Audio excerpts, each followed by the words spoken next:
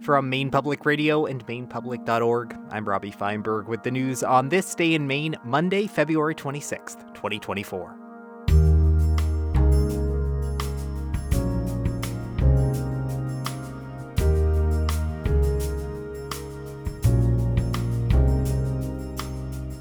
This Day in Maine is made possible by listeners and by Eastern Basements, a division of Maine-owned Eastern Mold Remediation, offering crawl space repairs and waterproofing.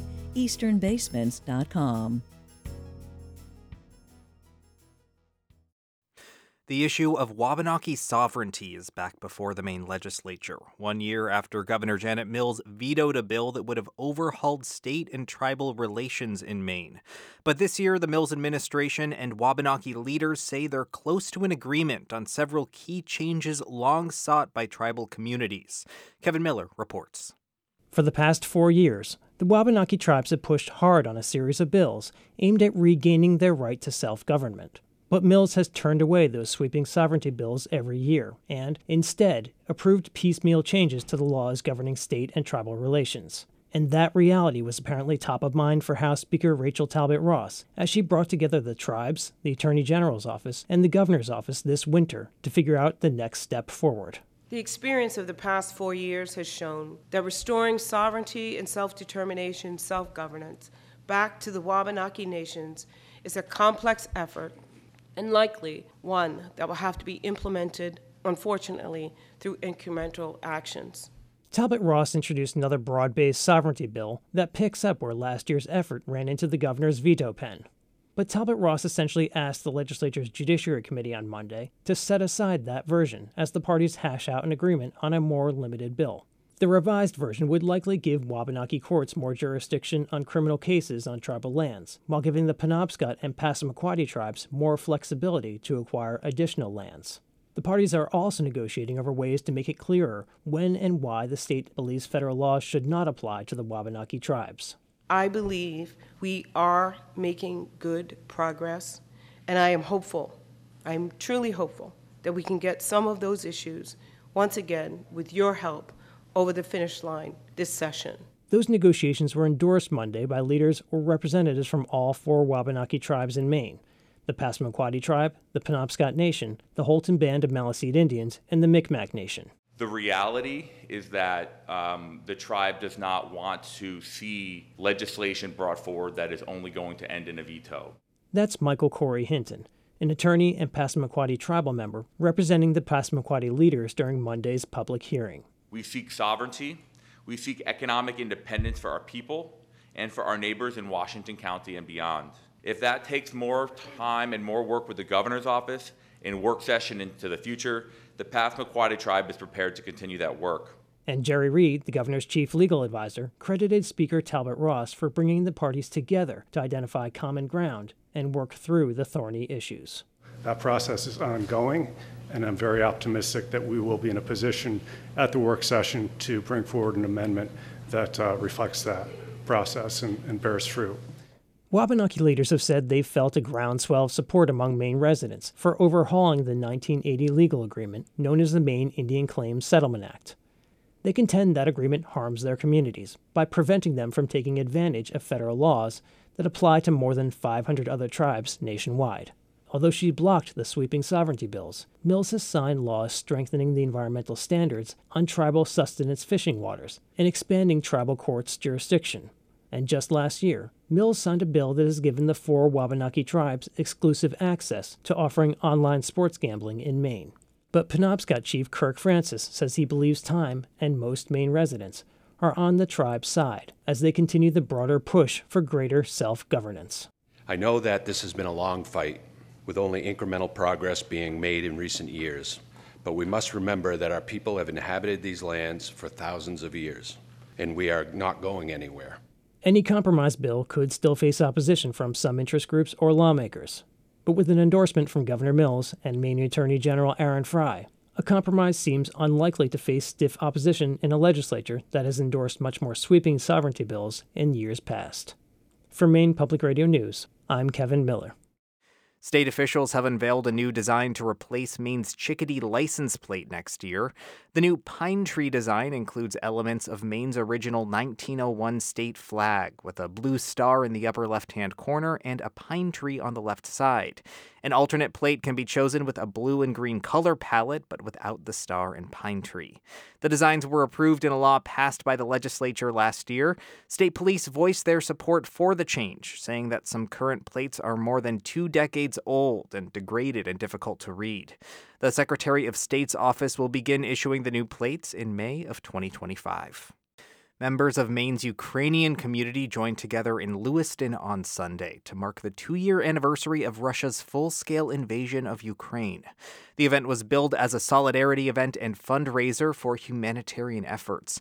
Andrei Opolnik, who moved to Maine from Ukraine 8 years ago, says he's concerned that some American politicians are furthering the goals of Russian President Vladimir Putin by blocking military aid. I think people need to understand. If someone say we should give up or we shouldn't help, that's putting words in their mouth. Congressional Republicans recently tanked a bill that would have provided additional military funding to Ukraine, Israel, and Taiwan. Nearly 70 corrections officers graduated from the Maine Criminal Justice Academy on Friday. It's the largest class in the academy's history and also one of the most diverse, with men and women ranging in age from 18 to their mid-50s. All of the graduates are headed to state and county correctional facilities. York County Sheriff William King says of the 14 recruits coming to work in his jail, 5 are new Mainers. Most of them are from Angola. English is their second language. They're stepping up. They're learning English. They're completing the academy. And we're trying to overcome those cultural differences that many people have. King says it's always been a struggle to recruit corrections officers, but he says recent advertising efforts and better pay and bonuses have contributed to the increase in numbers. Island communities in Maine will have a chance to weigh in on proposed fare increases of 18% for the Maine State Ferry Service. Carol Bousquet reports.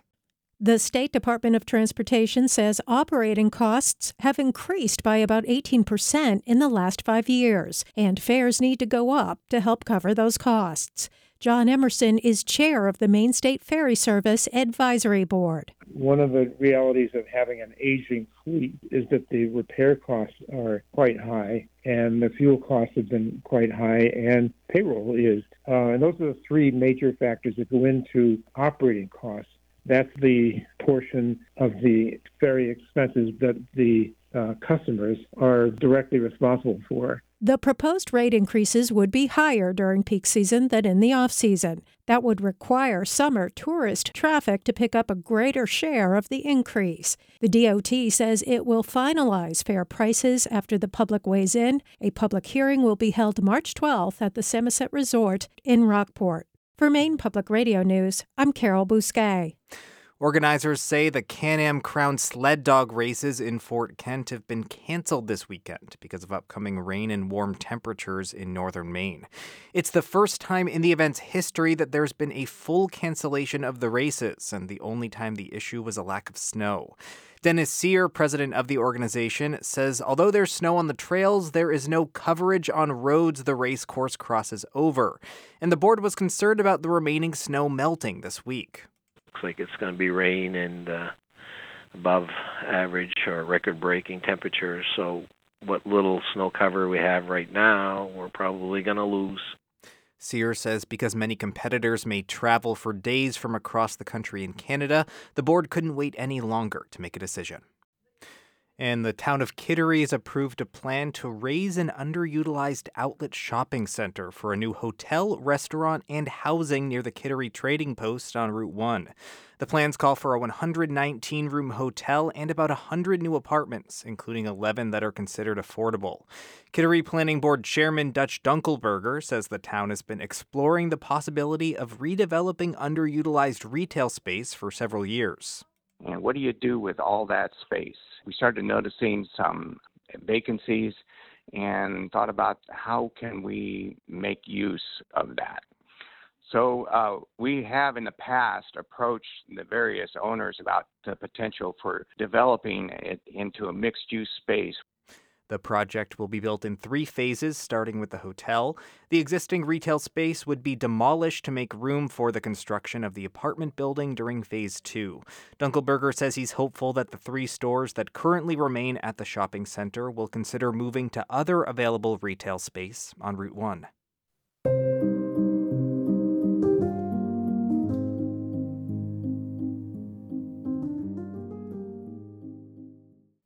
February is Black History Month, celebrating African American identity and culture. But for some African immigrants, the connection to Black identity in the United States can be complicated. Ari Snyder spoke with 3 young people from African immigrant families who grew up in very different circumstances, but who are all grappling with similar questions about belonging. As the U.S.-born child of Congolese and Burundian immigrants, Firdaus Hakizimana says she relished her connection with multiple countries and cultures. But when she got to high school in Portland, that confused some of her peers. They were just like, "What are you?" Hakizimana says she was able to make friends through shared interests, but never felt like she fit into a single national or ethnic identity. It was just like offset by the fact that I was Muslim and then at the same time of 2 different ethnic groups. So they were just like, where do you fit in all of that? Hakizimana is not alone in her struggles to square African immigrant identity with racial categories in the U.S. It's been top of mind in recent years for 24-year-old Shukri Abdirahman, whose family came to Lewiston from Kenya when she was 10. Abdirahman says she grew up with a strong sense of Somali Bantu identity and saw her experiences as being intertwined with the struggles of Black Americans. Even though I'm an immigrant, I might wear a headscarf and there's some things that are different about me, I knew that I could also face the same racism as they faced, and I did face the same racism that they faced. After the murder of George Floyd in 2020, Abdirahman felt called to action and joined an effort to organize a Black Lives Matter protest. But Abdirahman says her activism prompted some difficult conversations with her mother. She was like, at the end of the day, you're Somali Bantu, you're not African American, so remember that. Abdirahman was not dissuaded, and the rally drew hundreds of people. And despite the fact that she and her mother may hold different views on race and identity, Abdirahman says it's been a learning opportunity for both of them. She takes the time to realize that her experiences are different from our experiences because we're growing up here, and we take the time to also hear her out and ask her about, when she was young and how her life was in Somalia and in Kenya. For some more recent arrivals, including 26-year-old Anna Candido, American racial categories often don't feel accurate. Candido came to Maine from Namibia in 2022 with her family. She remembers the first time she filled out official paperwork in the U.S. and encountered the term Black American, which she felt didn't fully represent her. I am Black, yes, but I'm not Black American.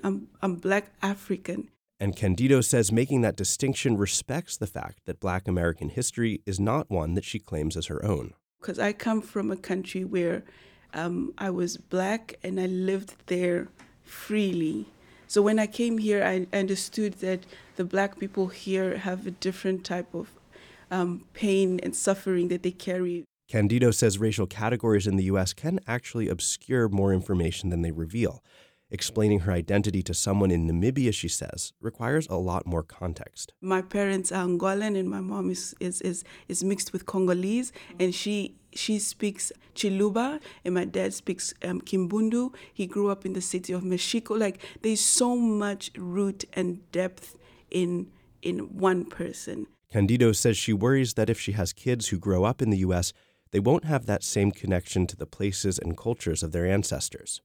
But Firdaus Hakizimana says she's found a way to balance her American upbringing with her parents' immigrant identities. I kind of break down the name African American into African and American, so that is me. And rather than worry about how her identity fits into specific racial categories, Hakizimana chooses to stitch together the African elements, a love of her mother's Congolese cooking, for example, and a fashion sense that tends toward the bright and colorful, with what she sees as a uniquely American embrace of multiculturalism. I get to take what I want, I get to not take what I don't want, and I can be the best version of all of them. For Maine Public Radio News, I'm Ari Snyder.